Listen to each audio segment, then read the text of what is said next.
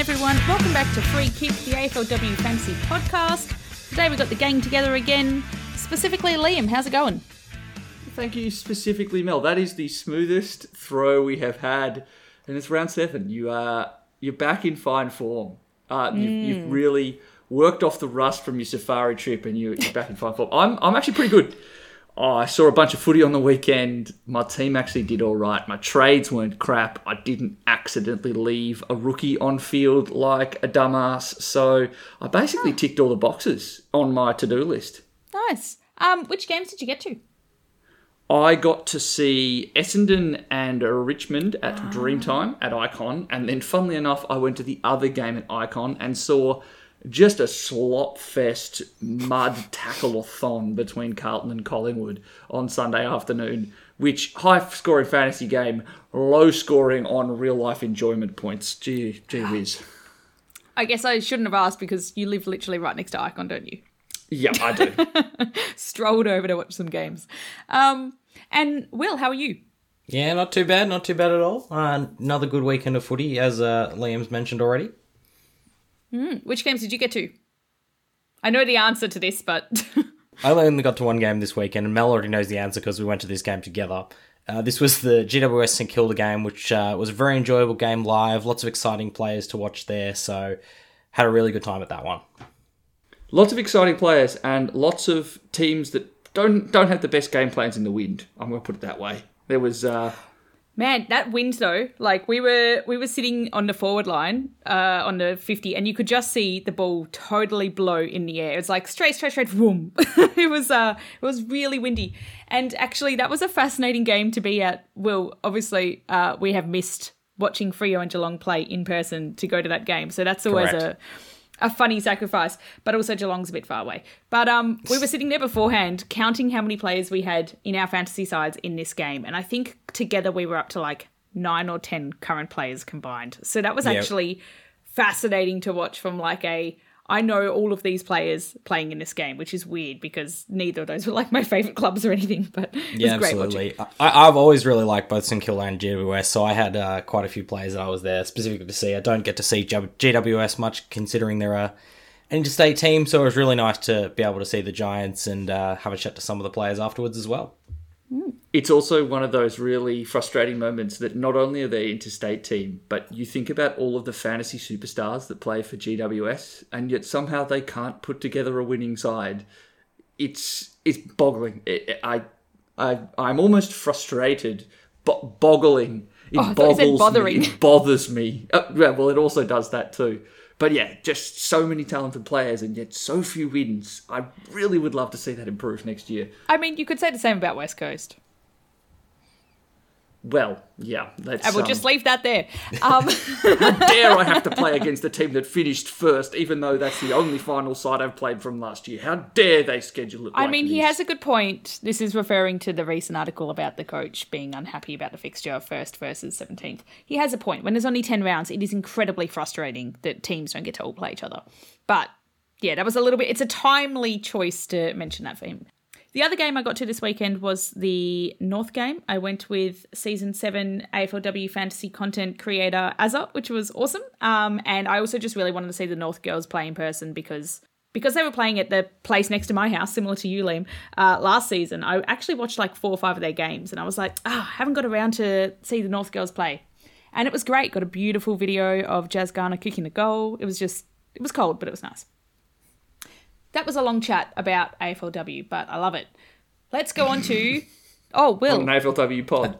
I do have one other thing. We normally talk about our favourite moments from the weekend, and one moment I specifically want to highlight is Courtney Hodder's mark.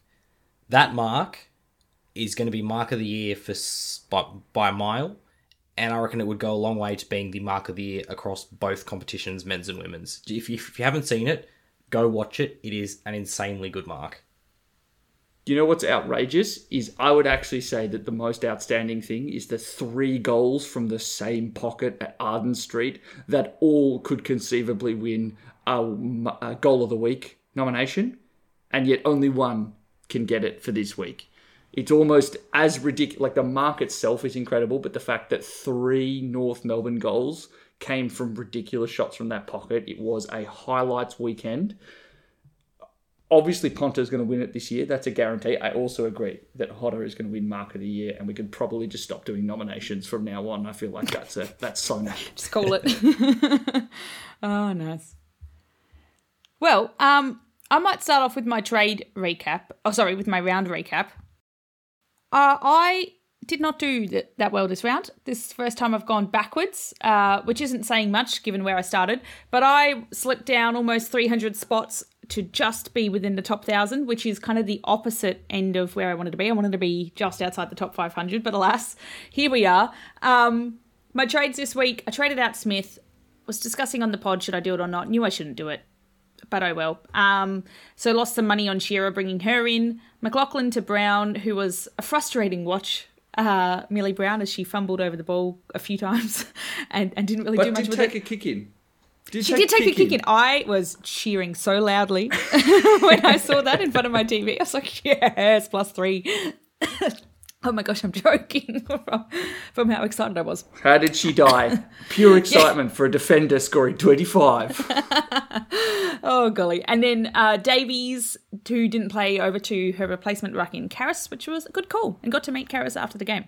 So overall, score 1384, rank 968, and it's not that I really had any... Well, actually, I had 2 bad players, but I also just didn't have any of the players that went bonkers this week. So just not a great week for me, but not really much I could have done about it, I'd like to say. What about you, Will?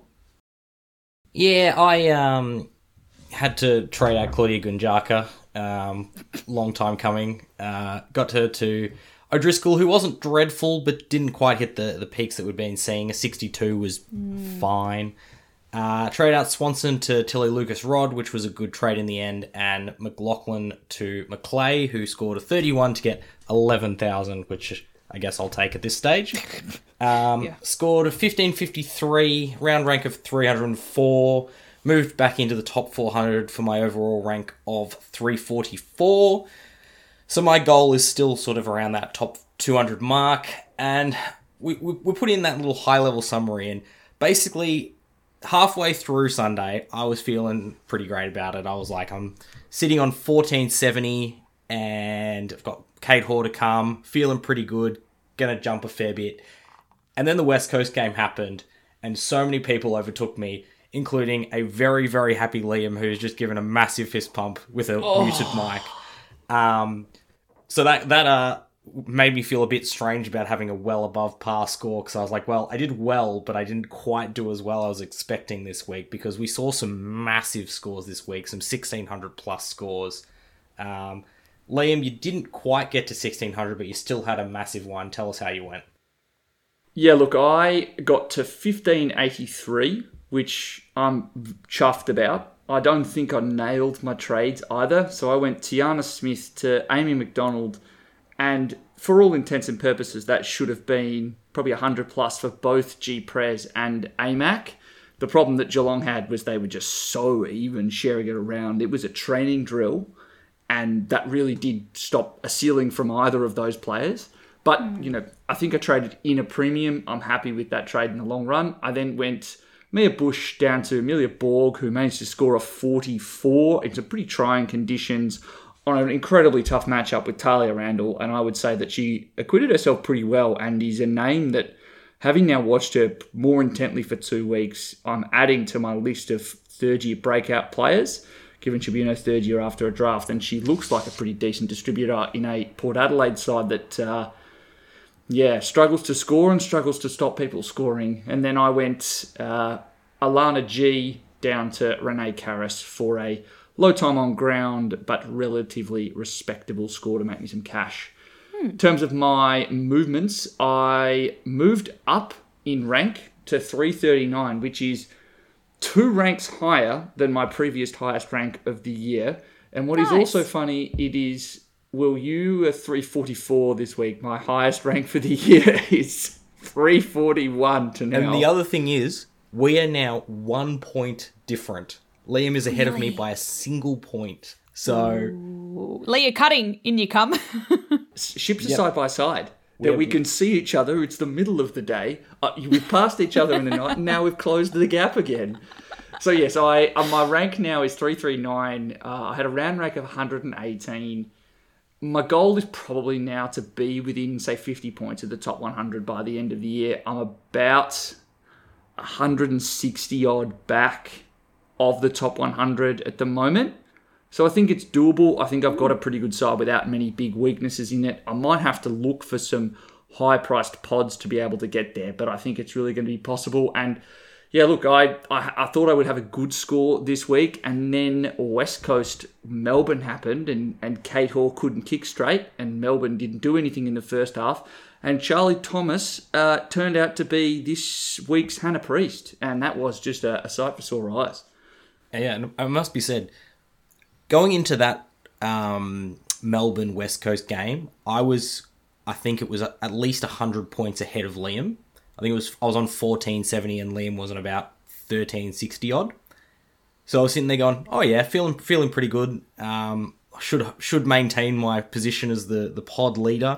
And then I just watched every single quarter, Roberts and Thomas just continually staying at the top. I'm going, he's reeling me in here. I really lucked out there. There was, I think from about 5 minutes in, I was looking at the scores on DFS Australia, and I can see at the top of the leaderboard for West Coast is my two players that I've highlighted in yellow, and they didn't move.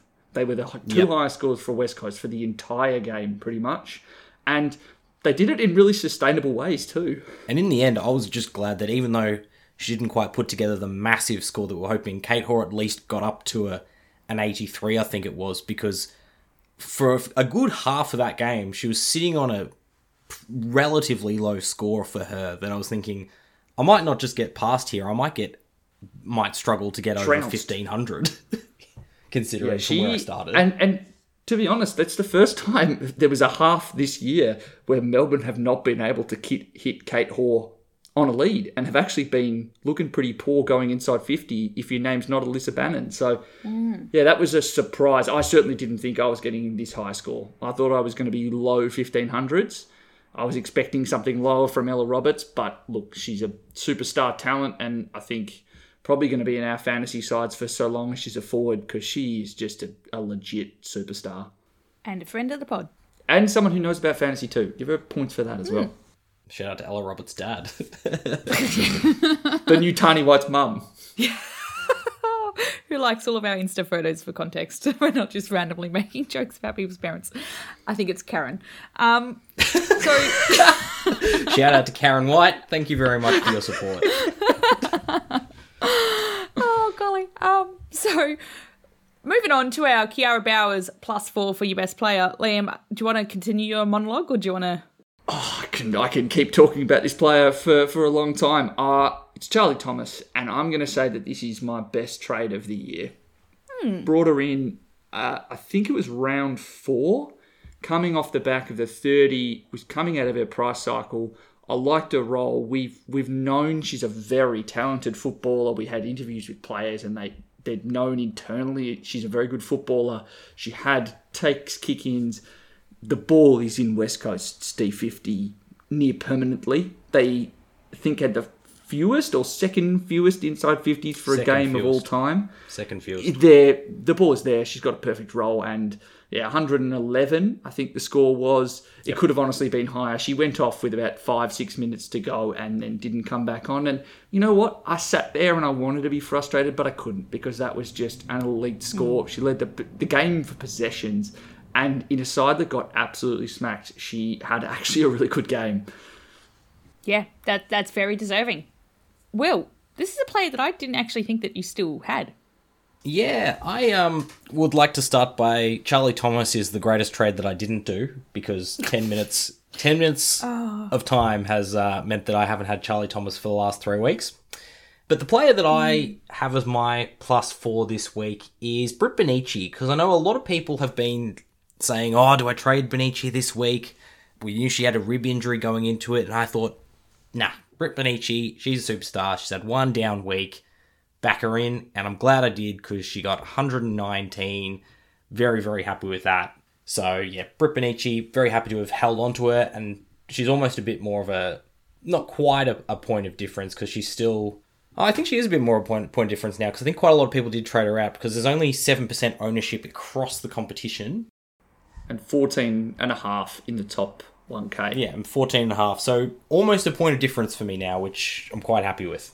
She looked really good. I can't deny it. It was tough knowing that I'd traded her out in both Moreira's Magic and Classic in the last 2 weeks. She looked back to that kind of run and spread best, but the true difference maker for her was, I reckon, I was obviously there watching live, not hand counting stats, but at least 3 holding the ball free kicks, 4, which is just it's what Turbo has used for a career to put together huge fantasy scores, and that's what BB8 was doing, and it really did suck having to watch it, not owning her anymore. And obviously that game, like I talked about it at the top, it was disgusting. Like, it was not that it was low skill, the just conditions were crap. It was windy, it was extremely wet, and Carlton's ability to transition the ball is not always amazing, and against a fairly well-drilled and experienced side, they could not move the ball, and Benici and Davey too benefited from it massively, laying lots of tackles,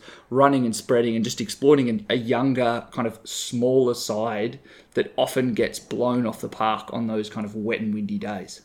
Yep, that sounds about right. Thank you. Don't have anything I'm to signing add. off, guys. Yep, cheers. Yep, good night, everyone. That's the pod for the week. All right, that's the end of our round recap.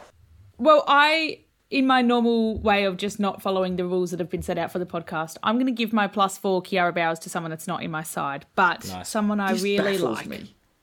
I know. And that's Jack Dupai. I really loved chatting with her as an interviewee, and I've had my eye on her ever since as just an amazing player, and we've just seen her get better and more confident all season. Gold Coast doing amazing, much better than kind of they or we thought they would. And to come out as the top of the line in terms of fantasy scoring, she had an absolutely massive game, and it's not as big as she went when she played West Coast back in round 2 or something. I think she got 120 points, but to get 103 playing Brisbane, which are a really dominant side, is just absolutely amazing. To get across the board points, like she's becoming a fantasy relevant player, and she's also just such an important part of the Gold Coast side. And she always looks so happy. Like, you want to celebrate with her, because every time she does something good, she knows it, she celebrates. It's just infectious smile. Liam? 2 things I want to say. 1, the only thing as a smile more infectious than Jack Dupai is Jess Doyle when she realises she's kicked that absolute worldie from the pocket. It's incredible, hilarious. I suggest go watching the video.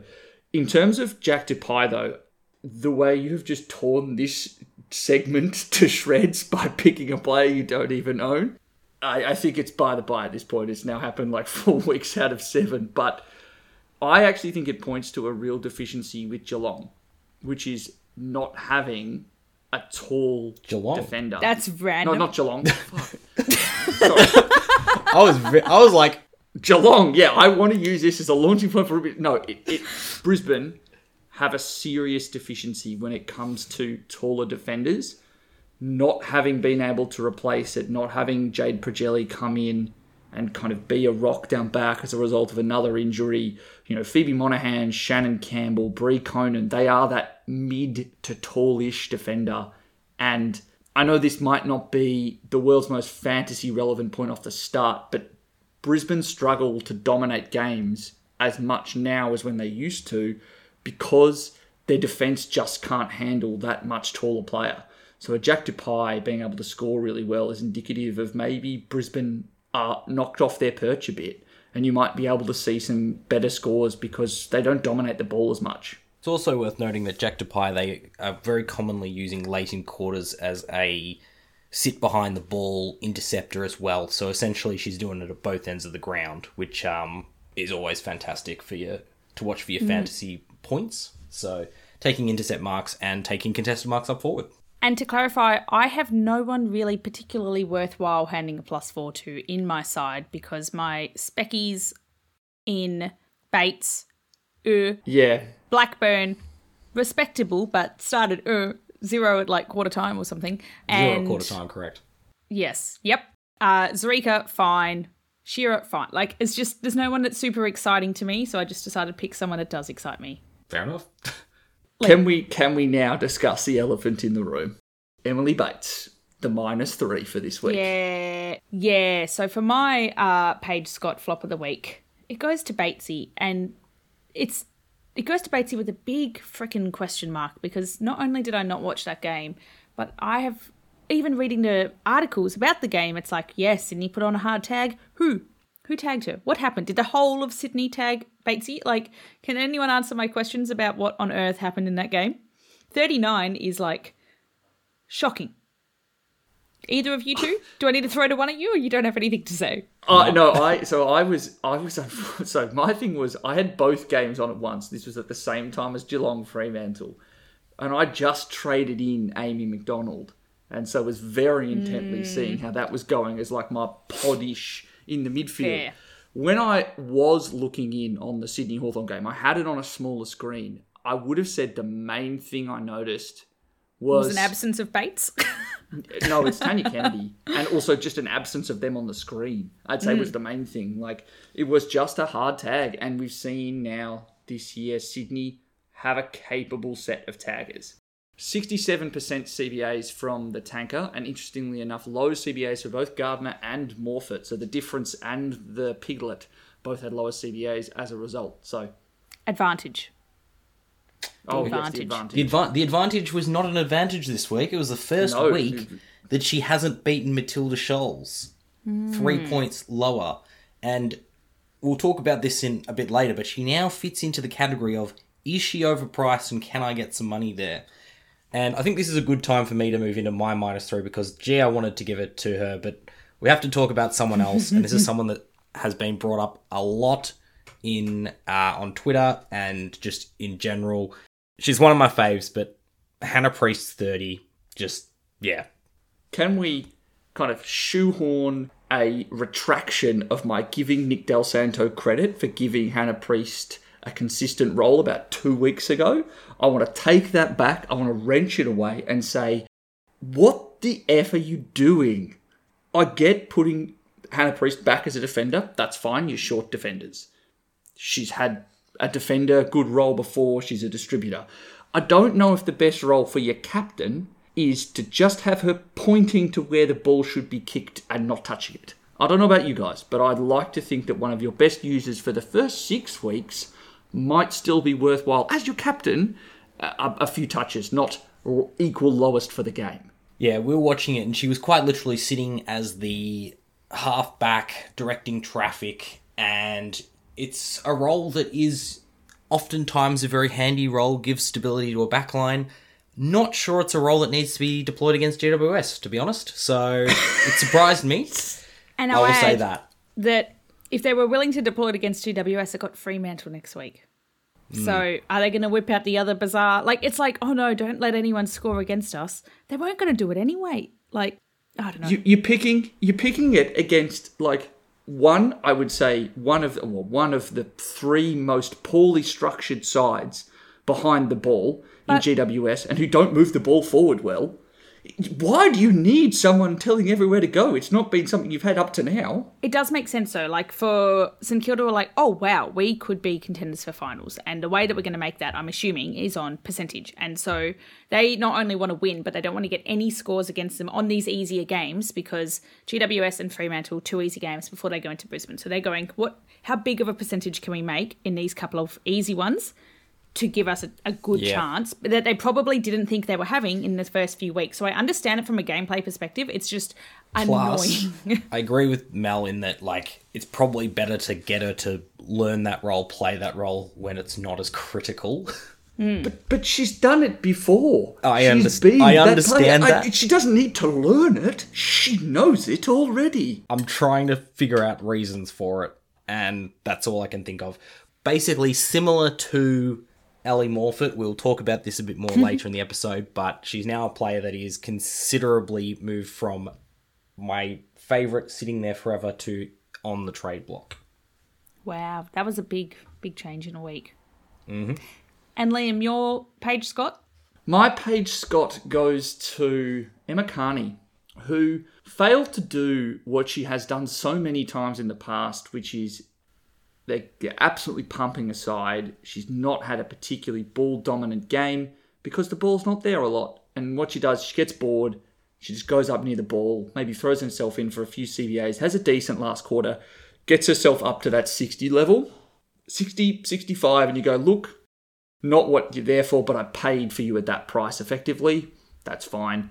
Unfortunately, only hit a 59 and probably should have had a few more points. Gave away some soft free kicks when there were kicks available. 55. Sorry, 55, sorry. She only had a 55. Didn't do what I needed her to do, which is just not give away silly holding the ball free kicks. Admittedly, she got burnt a couple of times by teammates when she did do the classic fourth quarter, I'm bored, I'm going to sprint basically inside forward 50 to get a screaming hand pass, and she didn't get it. But I do expect better from someone who was priced as a top two. I even think then she's a top two forward, but yeah, it's...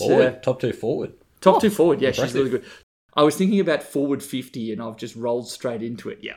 I still think she's a top defender. It was just frustrating that we didn't get that quarter that really sets her floor above basically anyone else.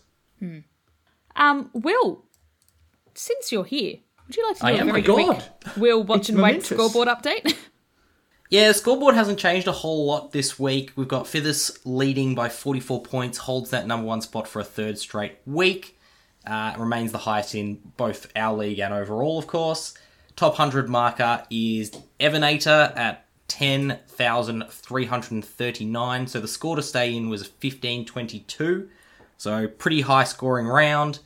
And our league has 36 players in the top 100 overall. So sort of holding that mark, I think. So not a huge amount to report on the Watch and Wait scoreboard this week. Only thing I would say is we got +3 in terms of listeners inside the top 100. And what's sad is I'm not on 5 figures. You're not alone there, but Ripperino for me. You're alone on this call. yeah. You are alone. Feel alone. Sorry. Thanks. Will was just like, oh, you're not alone there. I'm like, but in this context. I was trying to give the support, but yeah, unfortunately, Mel, you've fallen well short of the par this week, which hasn't really helped. I am aware, actually. But let's move on to injuries. Injuries is Mel's team. Yeah. Mel's ego. Oh, golly. Okay, well, look, in our hot topics, we're going to go through a couple of things this week. We're going to run through some injuries because we saw some shockers this week and just think about what that means for the teams and who else that might impact. Then we're also going to run through some role changes because much like the Hannah Priest discussion, which will probably come back, there's been another couple. God. Will is just doing some construction work in the background. Yep, sorry, my phone. I'm feeling left out. I just want to bang the table. My laptop was about to pass out, so... Guys, I have to edit this. Then we go into the overs and unders. So we're going to have a look at some overpriced and underpriced players, how we could be shuffling them around. So there's a lot of names to get through in here, so that could be a longer section. And then what do we do with our rucks? But starting off with injuries, I'm going to run through a couple and I'll throw to you guys to add any insights. We just saw about 10 minutes ago that Elise Parker who was in a moon boot when we were speaking to her after the game, is confirmed out for the rest of the home and away season.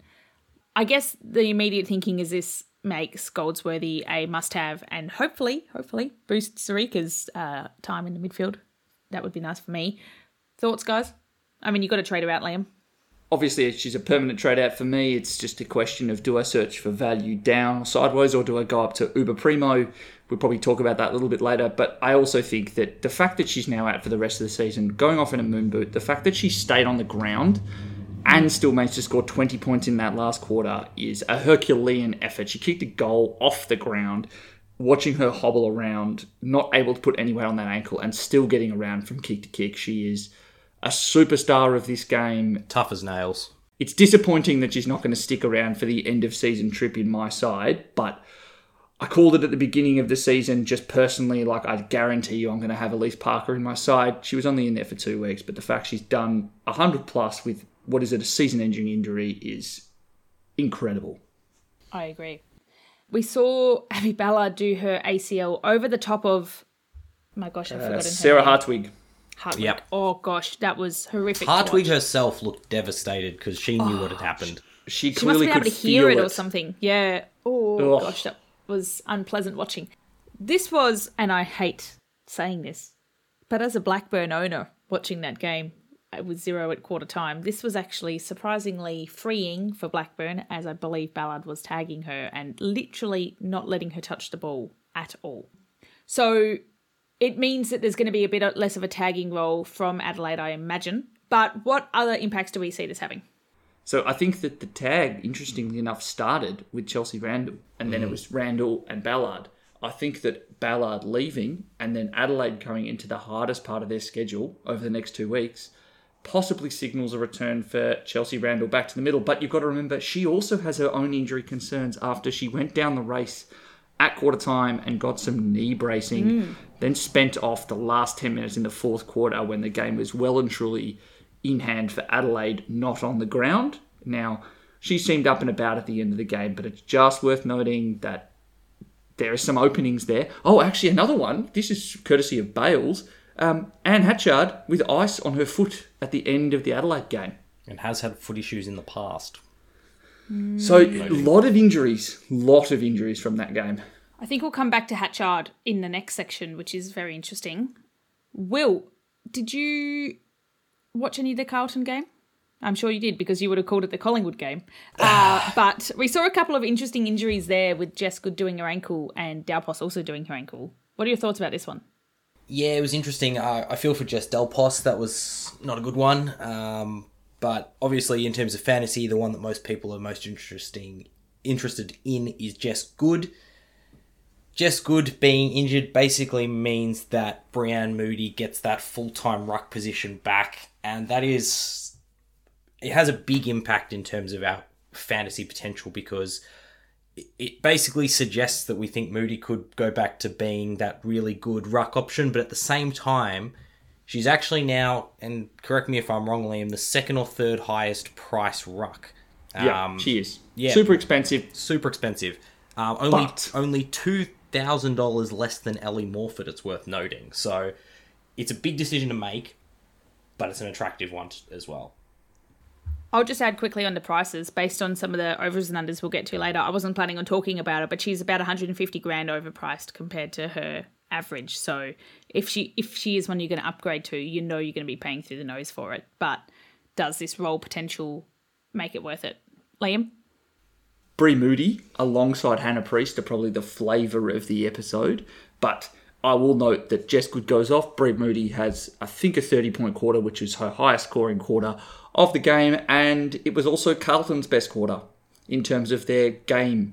She is a true difference maker, and I know why they've played her as a forward, because she's an incredible mark, but she is so obviously playing a full-time ruck, an All-Australian. It is so clear watching it live. I'm hoping, Will, it was clear on TV. She is next level. And I almost think that if you've got more fit and you're a bit bored and you want to do something spicy, I think the sideways is fun and exciting and something you could do. I'm already considering the sideways, and I'm basically literally choosing between, do I go for no extra money and go Moody, or do I go down to an Edmonds or a Strom? That's one of the decisions I'm making this week. But yeah, like, Brianne Moody's been All-Australian ruck twice for a reason. She's quite clearly one of the best rucks in the competition. So if she is a sole rucking, like her average, she's already averaging a really solid, basically 80. That can push up. She's a 90 plus. And it's so funny what we were talking about last week, which is like, well, I mean, one or the other makes it less attractive. Now you have one. Like, one is removed. There is only one. With the caveat being that we don't know of the severity of Jess Good at the moment. Correct. There is a chance that Good could be a tweak, could be back this week. True. Don't know, but it's also worth noting that they are playing GWS this week.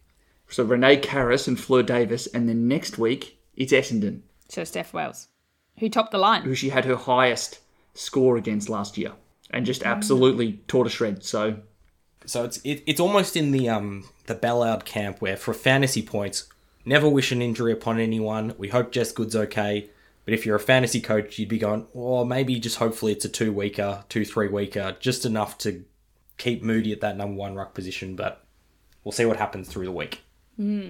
Yes. Speaking of rucks and injuries, the Bulldogs, well, we saw a number of injuries happen to the Bulldogs this week, which is just unfortunate given they're a side that is under pressure to be performing after not winning yet. And then they lost Dom Carruthers, said that correctly, to just the most bizarre concussion injury. Oh, gosh, that was a horrific thing to watch. Kristen McLeod to concussion and Keely Coyne, who came back on for a few minutes and then promptly left again. So they're obviously assessing that knee for later. It's also worth noting that McLeod one was basically in the opening minute and she has had concussion issues in the past. So Yeah, she pretty much didn't play the whole game. Not obviously a fantasy one. It's a terrible news for Kristen McLeod, and we hope that she's okay. Yes, absolutely. What's interesting about this I found was that when I did a little Spaces with Bailey last week, and we were having a look at who might be sharing ruck time with Alice Edmonds, and he's like, no one. And I looked it up for hitouts, and I was like, oh, someone called McFarlane. I've literally never heard of that name before. Like, that's not ringing any bells. And I'm watching this game being like, McFarlane? Like, there they are. And I think she got a goal or something. Second highest number in the league. McFarlane, too. McFarlane. Oh, look. Yes, me and names. But it's also Kirsten McLeod, not Kristen. Worth noting. Oh, God. Okay, well, me and the Bulldogs, we just disagree. We've always disagreed. It's worth noting that Mel probably would struggle to name more than 2 Bulldogs players, so... Blackbird, Lamb. But yeah, hey, McFarlane. So, back on track though. That's really interesting because she had been sharing some of the ruck time and then she kind of looked like she was stepping up a bit with all of their players out. I think she could be one that potentially gets a bit of a benefit from the Bulldogs having so few players given all of the injuries going on. I think the main thing as well is it speaks to the fact that the Bulldogs came into the week with a bunch of injuries. They managed Izzy Pritchard, which I don't have time to get into why I think that's very surprising, but there's probably going to be some more role shuffling at the Dogs, which, again, could be fascinating for fantasy, but could also mean inconsistency. And then there was a few injuries going on at Collingwood. Will, do you reckon there's anything kind of fantasy relevant coming out of these? Well, they're both players that we traditionally think of as defenders who are actually playing more up forward or a bit around the grounds. I don't think so. Porter out probably just means that they're going to have to bring in someone else to play in that forward role, so I think that would be naturally probably be Tiny Brown. Brazel out's a bit more of an interesting one. We know Collingwood struggled a bit with injuries in their back line this year and kind of filling up forward as well. They've had a fair few injuries to their tall, so unfortunately for Collingwood, it basically just means they're going to have to bring back whoever's fit and available to play those roles. So I think they'll have to shuffle. Ruby? Well, from what I've heard, she's still at least a couple of weeks away, so we'll be hopeful, but I think that there's a big chance that the line could be through her season, unfortunately. We've only a couple of weeks left in the season. Yeah. Can we please then name and shame the Collingwood injury list, which has named her as a test, I think at least 3 times this year. To be fair, she probably does a test every week. Gee whiz. Test 2 weeks. Test 2 weeks. Yeah. So yeah. Look, I knew, as soon as you open your mouth, I was like, Liam's going to complain. So now that we've had this discussion, watch out for Ruby Slash to be named this week. But even then, I think as a midfielder coming off a serious injury, I wouldn't be looking at it this season anyway. Could be a good underpriced option for next year. And the other really important thing to note that's not an injury, but a 1-week ban is Maddie Prasparkas out for a week. And what has been fascinating is Nanscorn got named in the kind of best on ground from the match report. Not that I saw that game, but I was just reading about it. With Prasparkas out, is Nanscorn someone that you could bring back in? For the Bombers, one game against West Coast, I don't think it's a bad idea if you desperately need the cash. Like, she is now playing more time on ground. As a result, Jackie Vott has missed the last couple of weeks, and that's the last few weeks, and that signalled more time in the midfield for Nanscorn. She doesn't start the game on the bench, and she's a bloody good footballer. 2 consecutive 90s, has to be said, is pretty good going. And the Bombers are dumb to take her off the ground because she is an incredibly good footballer. So I think that has now become clear, and I reckon you can probably bank an 80, 85 this week in a pinch. And like, if you're concerned really about your cash gen, she's probably as good as anyone else priced at 800k. Well, she's priced at 920, so it's an awful price. Okay, sorry, I've got her last week price in my head then, but yeah, she can score well enough. And I think you're probably only looking at that if you've got a midfielder who's not just over $1 million, but fairly well over $1 million that you're a bit concerned about. Oh, would that be like a Possibly Bates? even for Sparkus or a Bates. Yeah. Or a Blackburn? I got two. I got options. Who else have you got in your midfield to trade in? Blackburn's fine, Mel. It's Bates that's the problem. She's going to kill cash. See, it's actually interesting though that you say that, Liam, because have you seen who Blackburn is playing this week? Sydney. Oh, Tanker. What did Sydney do to Mel last week? Batesy. So, And that's an important game for Sydney because they can still make finals. Oh, wow, she's copping the Tanker tag. Great. I wish I'd taken a screenshot of your face then, Mel. It was like seething frustration, but can't be at me because I'm not the one who's doing the I'm tagging. not frustrated. You, I'm just like... Mel's face at the moment is basically a swear word, so... Oh. So that's actually pretty much. quite an interesting one to think about because we've talked a lot about taggers in this podcast, but we hadn't really talked that much about Sydney until this week with, as you said, the Bates one just sort of came out of nowhere to us, and it was one of the most effective tags of the year for at least a half. So thoughts to consider there for your Blackburn owners. Yeah, cool. So let's have a look at some role changes and make me feel better by talking about Hannah Priest. Actually, I'd like to start off this role changes section by talking about Emily Bates, whose role was changed to not touching the ball. Yeah. Liam, you wanted to talk about trade down or trade out downgrade options? Yes. I think that what's happened to Hannah Priest, the fact that she played this role against a matchup that we've all discussed as being a little surprising is it is a laundry list of reasons you can have to try and bank some cash, because I cannot say with any certainty what role she will have week to week, which is something I said for the first 3 weeks of the year, and then I shelved because she'd played that same midfield role every week and she looked damn good doing it. And now we're sitting here going, she's absolutely destroyed her cash. So she came into the week, she wasn't at $1 million. She'd been $1 million the week prior, but she then proceeded to drop 135k. She's now at 846. She's got a break even of, I think, 110. She's going to lose more cash next week. If we say that I reckon she's going to score maybe 65 in that defender role, and when she's played as a midfielder, let's say her score is 75 to 80. Let's give her that as the range. I think there are other players that you could say score 65 this week, and you can bank 200k. I'm all aboard it as an idea because a lot of people don't have cash on their bench. I think you'd only be worried about the cash dropping if you don't think she's going to continue to be in the top 5. I understand, like, she's got some tough matchups coming, so she probably won't. But I'm outside of that, like, losing 135 grand. If, the saying from previous rounds of fantasy, don't fuck with your premiums. Like, if we think she's still a premium outside of this week and we think that role was just a once-off kind of test run, then I wouldn't be too concerned about losing money because so what? You don't need to trade her out. But you don't need to crystallise the loss. Yeah, I mean, it doesn't, because you're not there. You didn't bring her in for money. You brought her in for points. However, that requires points.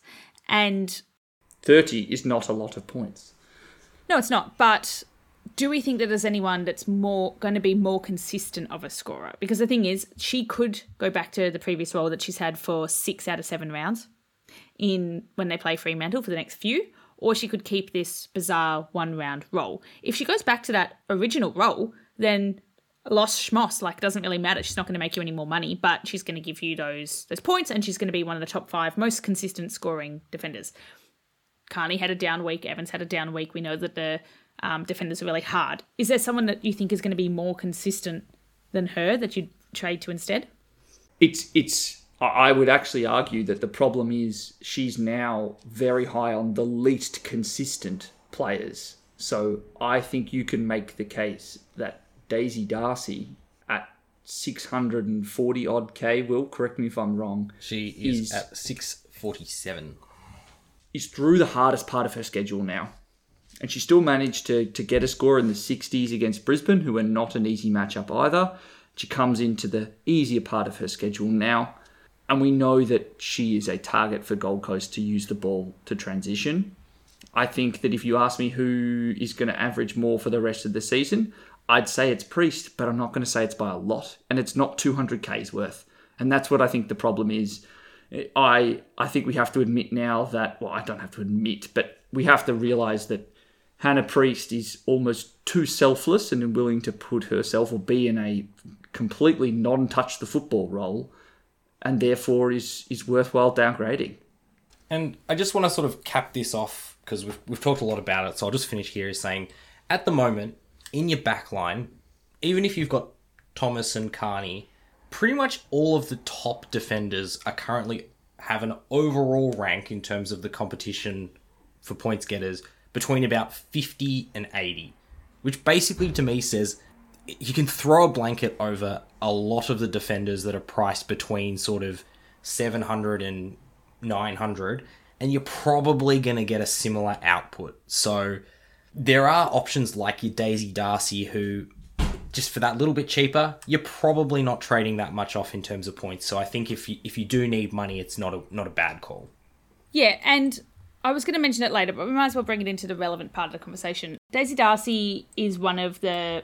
There's very few players that come up as being underpriced. There's only about 60 or so when you actually compare their price stat to their to their average, and then looking at their break even as well for the cash gen potential. Daisy Darcy is one of those, owned by 13% of the top 1,000 at the moment. So if you were, they probably just held her throughout. So if you were to trade into her, you're trading into someone that's already relatively well owned. She is about 24 grand underpriced though, and has a nice, like her break even is 9 points lower than her average, so has money making potential. But the other one, which is kind of funny, and I didn't actually check their percentage owned yet, but Harriet Cordner. She's $40,000 underpriced. Her break even is 11 points lower than her average, and if I can get this up faster than anyone else, 1% owned top 100, 14% owned in the top 1K. 14%, so about the same, but a little bit more of a value grab there. And she could be one where if you've got these kind of injuries going in Carlton, potentially, we don't know, but if there's 2 new injuries in Carlton, the ball gets in the back line a bit more, she gets used a bit more. It's possible. She could be one too. I think there are... she's not... I think she's third on the pecking list now. Kind of rounds 1 and 2, she was much higher. And then Kes Peterson has come back, and Karen scored, I think, an 80 off the top of my head, and actually looked pretty ball dominant, and is someone that we'll probably look at if she gets defender status next year as a kind of picker at the top of her line premium. I think that's the problem with Cordner. I also think that given how much cash you're going to bank, it's fine. Like, you can do it if you're super cash strapped and you really need to get up to someone worthwhile.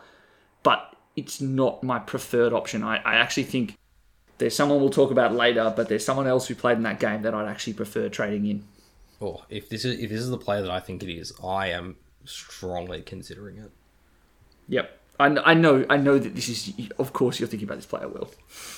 We'll leave that on tenterhooks, and we'll go to the next role change discussion. Look, the next biggest one is probably Sarah Verrier, much to everyone's annoyance, or maybe it's just Will and I. So Freo, or while Yalapas are known for Indigenous round as one of only 3 clubs that are changing their name, very proud about this, but has been thrown into the midfield, of course. Why not? And what have we seen? A huge jump. She was getting 20s and 30s as her points, and now she's getting low 60s, middling 70s. Awesome. Will this continue to happen, though? Who knows? F knows. You saw Kaufman on 100% on ground pretty much this week. No tackles. We saw Tig, who has gone from... Tig has gone from playing tall back and then full forward, then shuffling behind the ball when they need her. And now she's got back to her season 6 role of just full-time ruck. So I don't know what's happening. I therefore wouldn't be picking her even for this role change, just because that's one I can't stomach if it goes wrong. I'd be very annoyed at myself. Thoughts, guys? I just think you do it for the matchup. She's got St Kilda this week. And she's going to probably rise in cash because her scores were so crap to start the year, I think is the main thing. But does cash matter? Like, we've only got 3 rounds left. I wouldn't want to bring in someone with a big team-based question mark over their head. My thinking is, like, if you are desperate for cash, she's 62k, 626k. 62k, cheapest player by a mile. Cheapest player in the comp. 626k. She has a break even of 36.4. In all likelihood, if you're planning another defender trade because you're wanting to hold off because of a bad run for 1 week, yeah, fine, go for it. I prefer Darcy for 20k more, but, you know, she's got the best midfield role of any defender at the moment. Plus 20k might matter. So if that's what you need, that's what you need.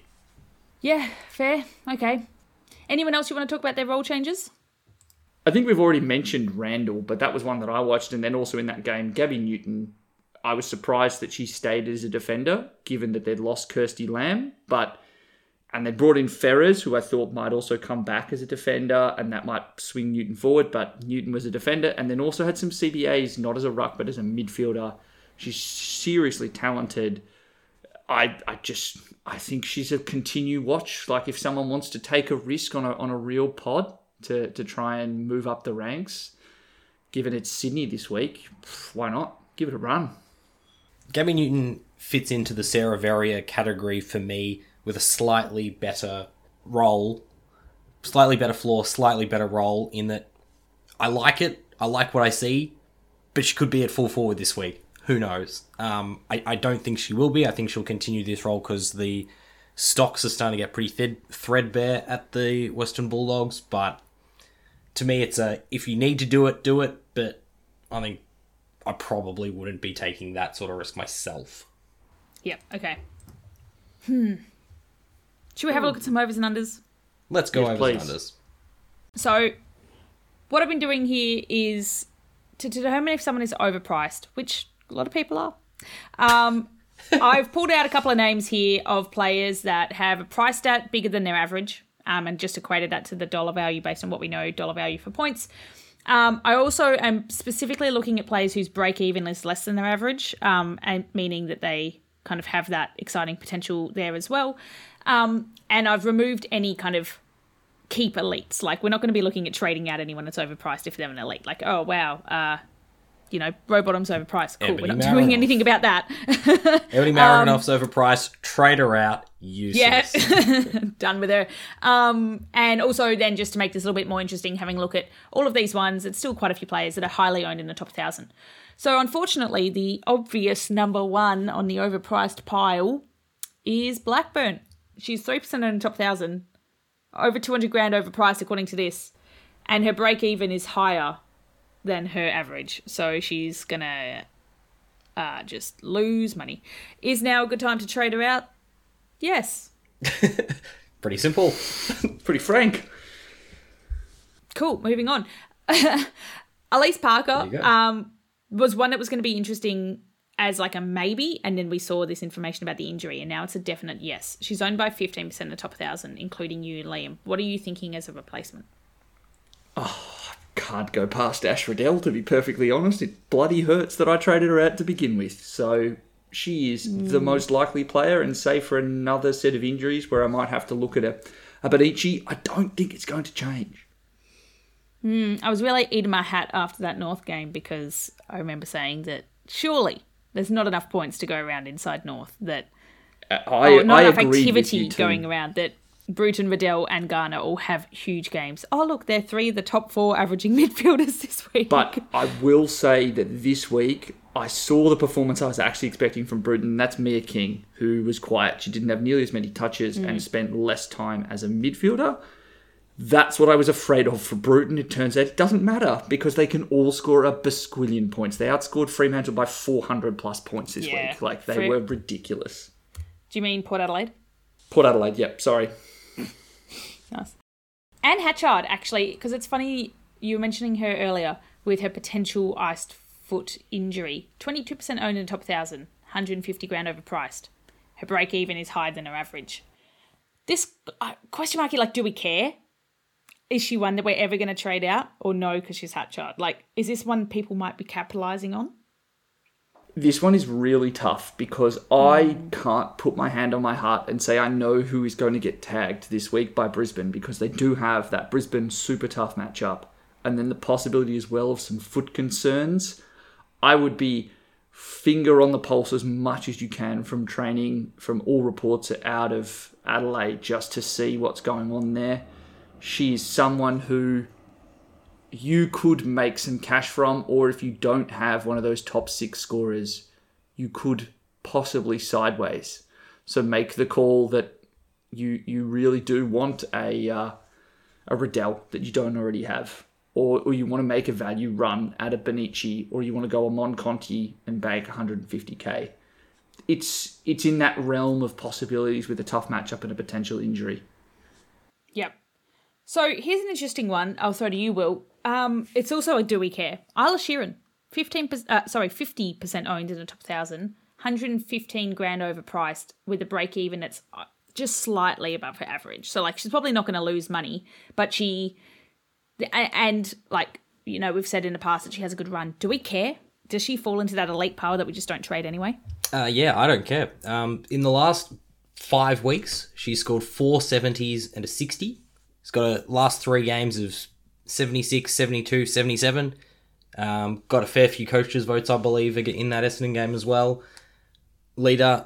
So, yeah, to me, don't care. Keep her, because we were talking about consistency of defenders and that the defenders are really tough right now. Sheeran is one that we are able to bank on. So I would not be moving on Isla Sheeran in the slightest. And for anyone else who is fascinated by this stat, she has continued the run of going high score, lower score, higher score, lower score, higher score, lower score, higher score, lower score. From her first game, the run is still going, and she is now, 18 games through her career. It is outrageous. So watch out this week. She's going to score lower than 77. Yes, but she did that the week before, and she scored 72. Oh, fine. Cool. Oh, I was just going to say, one for you here then, Liam. Bonnie Too Good, 42% owned the top 1,000. Also about 100 grand overpriced. But the interesting thing here is that her break even is so high above her average, like one of the highest, that she's highly unlikely to be making any more money. So you wouldn't be holding her because she's got a bit more money to make and then trading her. You're either holding her for good or you're trading her out now and capitalising on that overpriced. If you have her, what are you doing? I think you are holding, because the run is great for Essendon, no matter which way you cut it. And the only way you could ever consider trading her is if there's word that she's going to have to spend time as a lead-out forward because Daria Bannister, unfortunately, has gone down with an ACL injury. That's the only way that you would do it as a cash grab in my mind, because she has shown herself to have the ability to put together a stat line that I don't think we've seen. At least when we've been playing AFLW fantasy, she's a ridiculously good footballer, and her ability to kind of score 100 and make money not important is, pretty outstanding. They play West Coast this week, so if you're concerned about maybe going to leading forward, I wouldn't be too concerned. The only thing I would consider is maybe taking a Too Good down to, say, a Goldsworthy, who is in a fair bit of form, make you just under 200k, but I tend to agree, just keep Bonnie. She's in such good form. Just leave it. Yep. And the final one here for you, Will, then, we've got Kate Hall, 58% owned in the top 1,000. Only 58 or so grand overpriced, break even 11 points higher than her average. Coming off a weird week where the goals keep getting shared around. Bannon. Who was it last week? What's her name? Zanka. What do you do? I would, in 90% of cases, I would say just hold. She hasn't scored lower than a 70, so even if she's not scoring the massive score, she's got consistency that you dream of. I think there's a world where you might say maybe drop her down to, say, an Ella Roberts for an 80k profit, but beyond that, there's no one probably below Roberts that I'd be saying you've got to get rid of. or got to get into your team that's going to do much better than Kate Hoare. So, yeah. I would also just like it put out there on Twitter, like on a podcast to the world, when I come to power in the AFL and the AFLW, I'm going to outlaw the 12-metre Kate Hoare diagonal pass inside 50 because it is ridiculous how consistently she manages to get set shots on goal from balls that do not, under any circumstances, go more than 15 metres. Absolutely zero chance. She had 4, I reckon, on the weekend. She takes the mark, goes back, and I'm like, you must know that didn't go the distance. And then, even better, at the end of the game, Will, I'm sure you enjoyed this, she then takes Alyssa Bannon's mark after Alyssa Bannon cramps, and normally you do that when the player is injured and they have to leave the ground. That rule didn't apply. Alyssa Bannon just got to stand there kind of with the trainers and Kate Hoare took the shot. Missed, thankfully. But yeah, it's so annoying. And that's the reason why she's so consistent. Is she has like 4 shots on goal a week just from that. Rant over. Okay, I don't have anything to add. But good.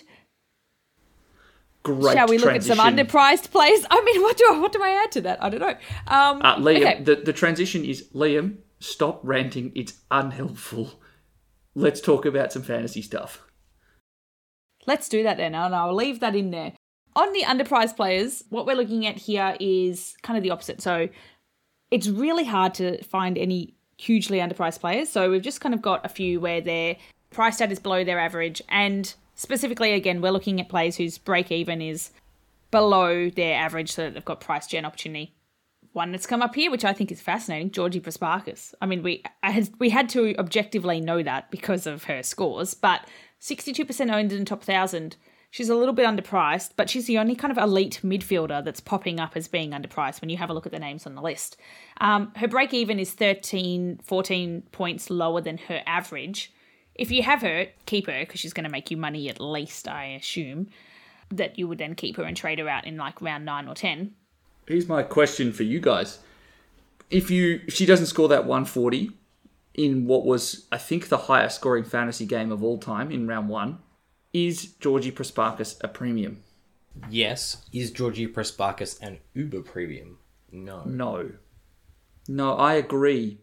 Because I actually think that she has formed such a nice synergy with Amy McDonald that they struggle to dominate the game necessarily, and we've seen the improvements from a Darcy Maloney as a fantasy player, but even just a real footballer. There's not as much need to funnel the ball just through a couple of players at Geelong. They've really built out a very nice, even roster. And Beck Webster comes off halfback, doesn't need the CBAs, but still impacts at the contest. I like Georgie Prasparkas long term. She's a keeper, top 5 potential. But yeah, she's the tag target because she put a target on her back week 1 with her pure impact. And I also think that Morrison now having a proper preseason, playing the midfield minutes that she should be, has also sort of tempered that, probably for all 3 of them, because they're all now probably a 90 to 95 averaging player, which is fine. And as you say, Liam, it means they're very even in there. It means that they're very consistent. They're hard to beat from a football sense. But from our fantasy perspective, this is basically what we were expecting from North Melbourne, where, as you said, Mel, the points can't all go to one player. They're going to be spread out. And then Garner, Riddell, and in this case, Bruton are just 3 very special players, it seems, because they're able to just keep getting all the ball and just keep scoring. We're not seeing that at Geelong. They're spreading out the points a lot better. So to me, if you can pick up Prasparkas as your M4 or 5, not bad. You're probably going to get around 100 each week, but don't be going expecting 110, 120. I'd almost say that you could... I traded her in this week, but I think Amy McDonald, because she's not going to cop a tag. Yeah. She's not going to see attention at the stoppage, and Georgie's such a good actual footballer that she'll continue to see stoppage attention at a minimum. She saw it on the weekend. I think she'll see it every game she basically plays until she shows teams that it's not necessary. The other one from Geelong, while we're talking about it, is Jackie Parry, who's the most underpriced player that you could reasonably expect to trade in. I don't know why I wrote it down. She's $77,000 underpriced, and she's got a very low break even, 14.5 points below her average. Like, I think that if you're looking for a cheaper forward, she could be a really good choice. Could be.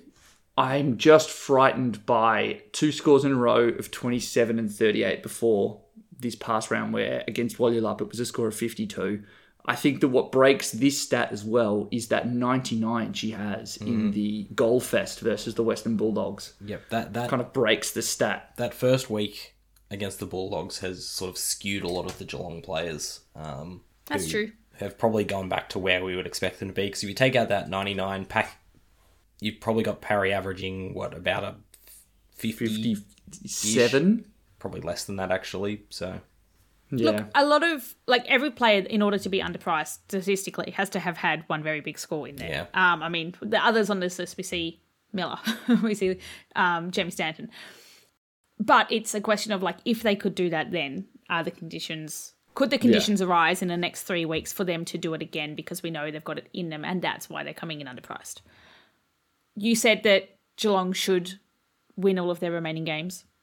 I don't know about that anymore. Yeah, Will? me neither. I was underwhelmed by their performance, particularly last week against Essendon. I think they still can, and I still think they should, but it doesn't mean... I don't think it's now the sure thing that I thought it was after a very promising first week. Or first month, I should say. There are another couple of players that are really underpriced, and that's because they debuted in round 7 and had big scores. So just to rattle them off quickly, we had Renee Tierney, absolutely huge score, means that if you're looking for a cash gen for maybe, we got 8, 9, 10, we've got 3 rounds left, so if you're looking for someone to make you a little bit of money for maybe a week or two, could be a good one. Any insights from the Bombers' perspective, Liam? Daria Bannister, unfortunately we've talked about her before, done her ACL. She is a player and could play a similar high half forward role, which the Bombers do use well for scoring. She's got, I think, the second lowest break even of all players, and she's a forward, so she's probably going to make you enough cash just this week. Tierney's a midfielder. Oh, she's a midfielder, sorry. A lot of people have 2 midfielders. I would say that, bring her in for even just a week and then downgrade and bank what I'm going to guess probably about 70 or 80k. She's one you weren't hot on last week, so that's interesting. Yes, but that's because Bannister wasn't injured, and then also it's very dangerous to trade in players when they come in as late-ins for other injured players. That's why I was concerned, but I think she showed enough to hold her spot, and she replaces someone who is injured. That's why I like her more. Rucks. I am probably not too phased to talk about rucks because I don't actually think I have the benefit of being able to fix my ruck this week, given everything else that's gone wrong. So I might leave this to start from you, Liam. Ruck dilemma. Or actually, Will. Yeah, I do have the ruck dilemma because the advantage is no longer the advantage and rather a very, very expensive player who's now back in the pack, which essentially makes me think that I can make some money here. And that's where we talked a bit about Brianne Moody. I'm essentially considering whether I go all the way down, and I say all the way down to Mim Strom, which gets me about 100,000, or I go just slightly down sideways to Brianne Moody. So it's going to be whether I want money for next week, or if I think that the benefit of bringing in Moody, who can average clearly the best as a ruck, is better than money elsewhere. So that's the conundrum I'm going to have this week. Then there's the conundrum which I'll throw to Liam for, which is the Matilda Scholes conundrum, because a lot of people are sort of not sure whether it's worth actually upgrading or just holding her, or what the real position is. Liam, what's your thoughts? My thoughts are, I'm okay with 65 because I feel like that's her floor. She's now had 4 scores in a row in the mid to low 60s, and it's the fact that she can always seem to put together a quarter to be able to pump up her score that makes me feel okay.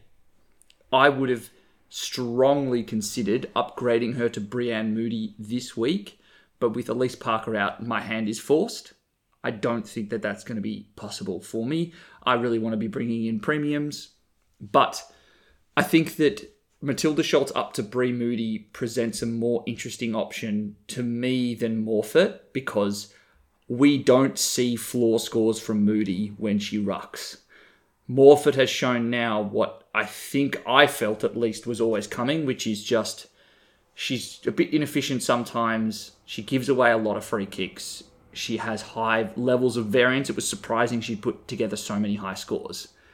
If you've got her and you're desperate for cash, you're making 100k down to Edmonds, nearly 100k down to Strom, and then I think another couple of players that we ought to talk about are currently the third highest priced ruck in Steph Wales, and then another name that we've all liked at different points in Talia Hickey. Coming off her best score in what ought to have been a hard matchup, does anyone there kind of strike your interest? Yeah, I still quite like Strom just because she's the second highest averaging player at a pretty decent price. But I think that there's a fair bit of upside to, as you said, Hickey, but that's probably more of a risk. I think that the other important point for Morfitt is she still is such a young player, and the end of season we often see young players tail off, and that's exactly what we're seeing now. Could come back with a good game next week, but is playing against arguably the best ruck in the competition when Breanne Moody's not taken into account in Alice Edmonds, so that's probably my reason for thinking of moving her on this week, and I'm probably looking at a fair downgrade there. Oh, sorry, I just had a heart attack. I heard a noise and I forgot I have a cat. Oh, boy. I think that Mim Strom is a good player because she's a good player. She gets a chunk of her points from tackles. Yeah, she has great hit outs, but I'd also argue that she's probably one of the only players in Freo that has a relatively consistent role in that they know that she can play in the ruck, so she's probably going to end up there. Although I would also argue that now they put Tig back there, so who knows what's going to happen. But like those two are good enough that whether they're playing midfield or ruck, they're going to get pretty decent scoring. Whereas Talia Hickey, she's good because Brisbane are good. She gets a lot of her points from just the fact that Brisbane have great control of the ball and can have like nice clean possessions, whatnot, but less from kind of like tackling. So I would probably be picking Strom because I think it makes her a little bit more matchup resistant. I fully agree with you. I think the only problem is I would have said up until this week that Mim Strom had the most consistency of any player at Fremantle, and then she's kind of had that luster worn off.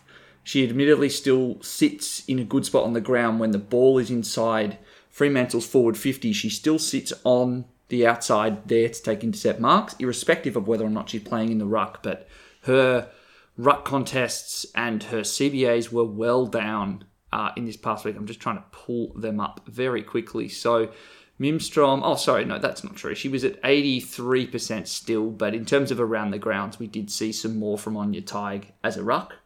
So I still think that Mim Strom is a super high quality player. I have been hot on her since the beginning of the season when we did that hilarious draft the team episode.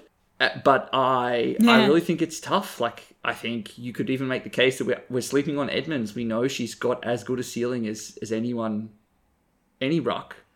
And it's going to be tough to say she won't probably feast against Morfitt.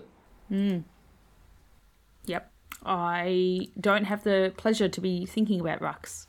But I kind of like Schultz, so she can stay. I would have been in Will's conundrum, but Parker out means I get to be smooth brain, no thoughts ruck.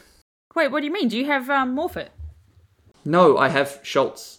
I just don't. Okay. I can't. You're just I not can't doing a ruck upgrade. trade. Can't move. Just can't do a ruck trade. Nothing.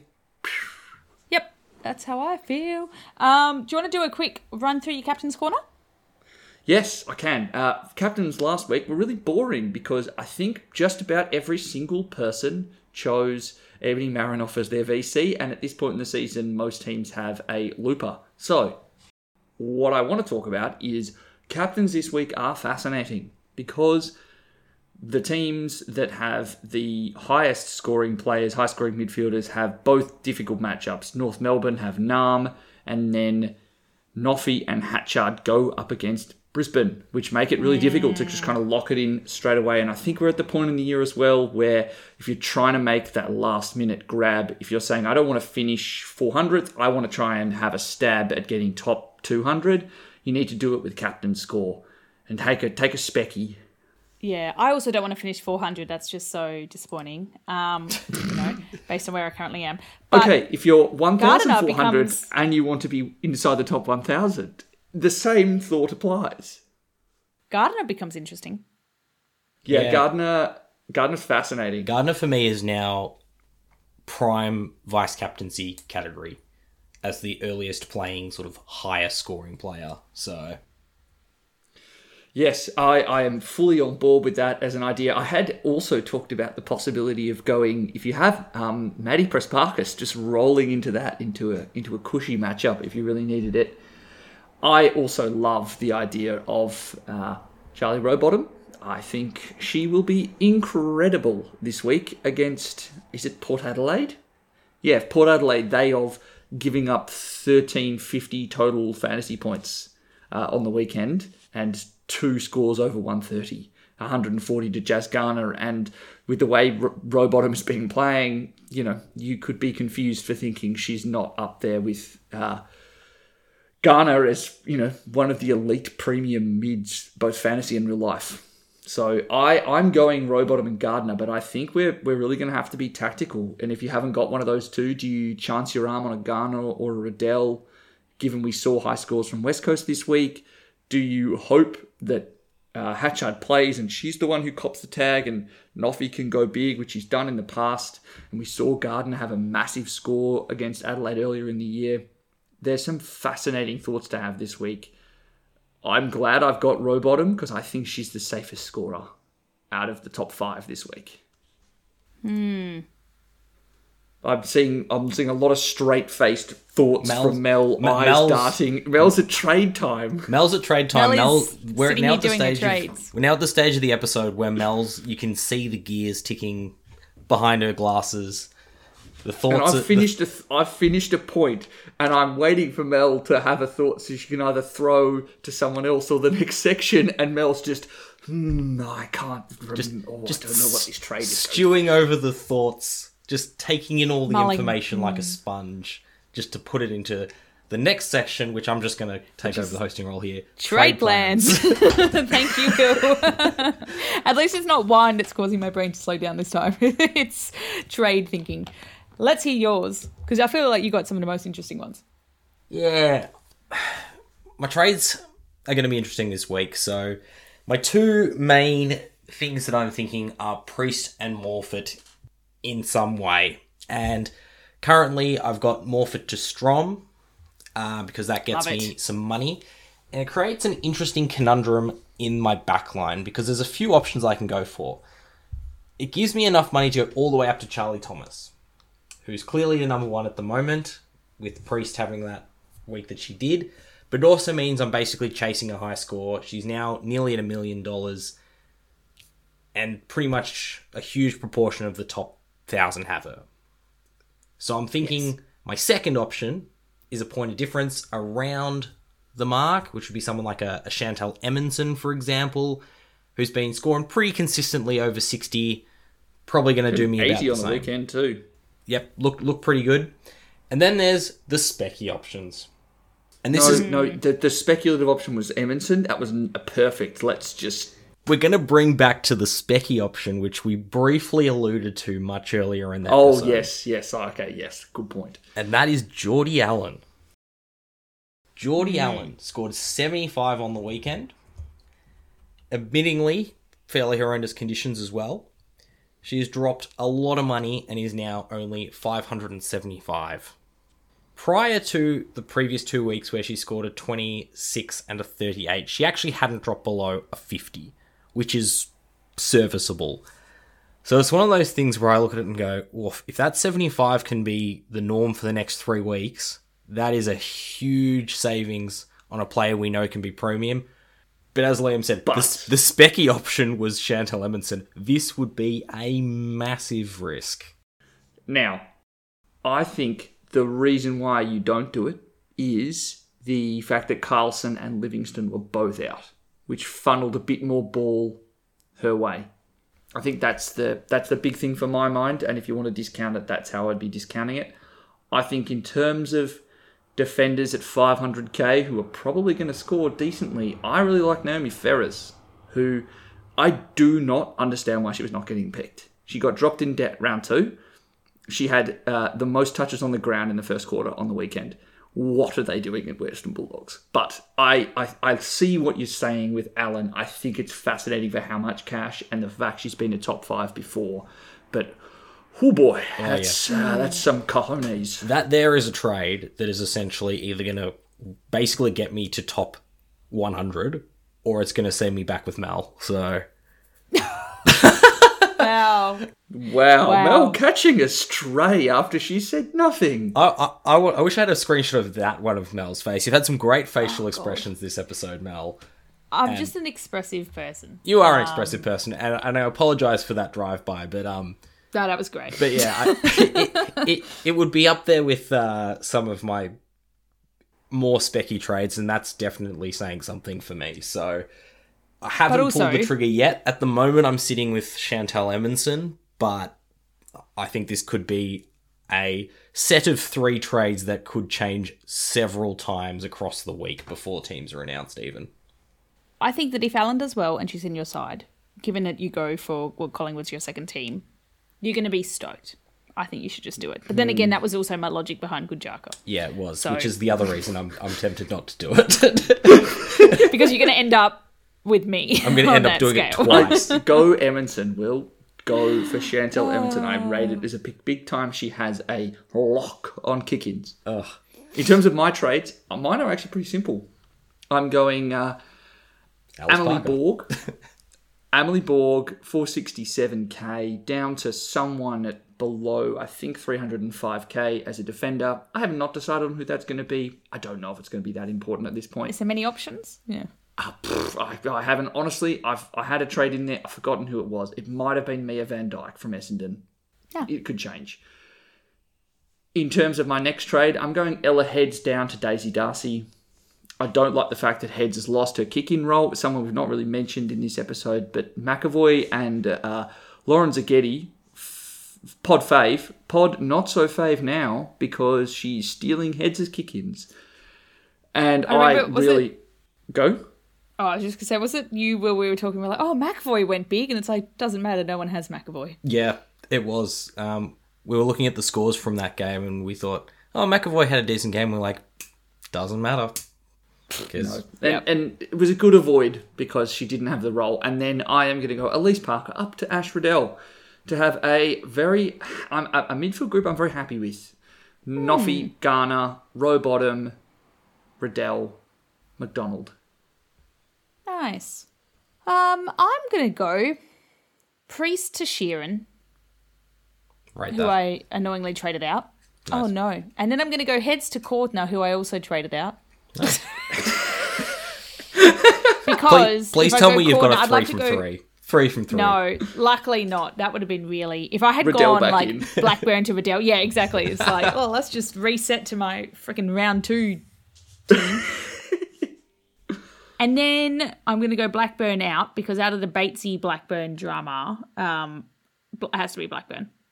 And Cordner instead Darcy gets me Rowbottom, who I have kind of never... I didn't have her in my side last season. Haven't had her in my side this season. She's made a lot of money. I think it's about time. Knowing this now, she'll go down because I'm going to buy her. No, don't do that. Incredibly expensive. That would be great for me. Well, because the other thing about the Geordie Allen trade for me, Liam, is if it would put me Tilly Lucas-Rod up to Charlie Rowbottom. Oh, I think you should go Chantal Emonson then. I really think Chantal Emonson's the play. Yeah, so we'll see. I usually leave my trades after Monday, pending anything bad happening or anyone giving me a better idea. So, yeah, we'll lock it in there. And we might wrap this one up. You can find us wherever you get your podcasts, and we have Free Kick W Pod on Insta and Twitter. Always have a look at our Insta feeds for our photos with the players. Always lots of fun there. And Twitter for all the random spaces. We seem to be jumping on 1 or 2 or 3 of us with Bailey and whoever else on Twitter during the week to have a look at teams as they come out. You can find me on Twitter as HiMelD. Will? You can find me on Twitter and Instagram as @WillH_VI, and you can also find Bailey on the coverage of Adelaide games if you look carefully enough. Texting you. I'm And probably Liam? at that point complaining about Chelsea Randall. You can find me on Twitter at specifically Liam. No, you can find me on Twitter at Liam AFLW Fantasy. Again, on any number of spaces and Twitter conversations about the sport that I'm obsessed with. Love it. Okay, well, chat to you guys next week. Good luck, everyone. See ya.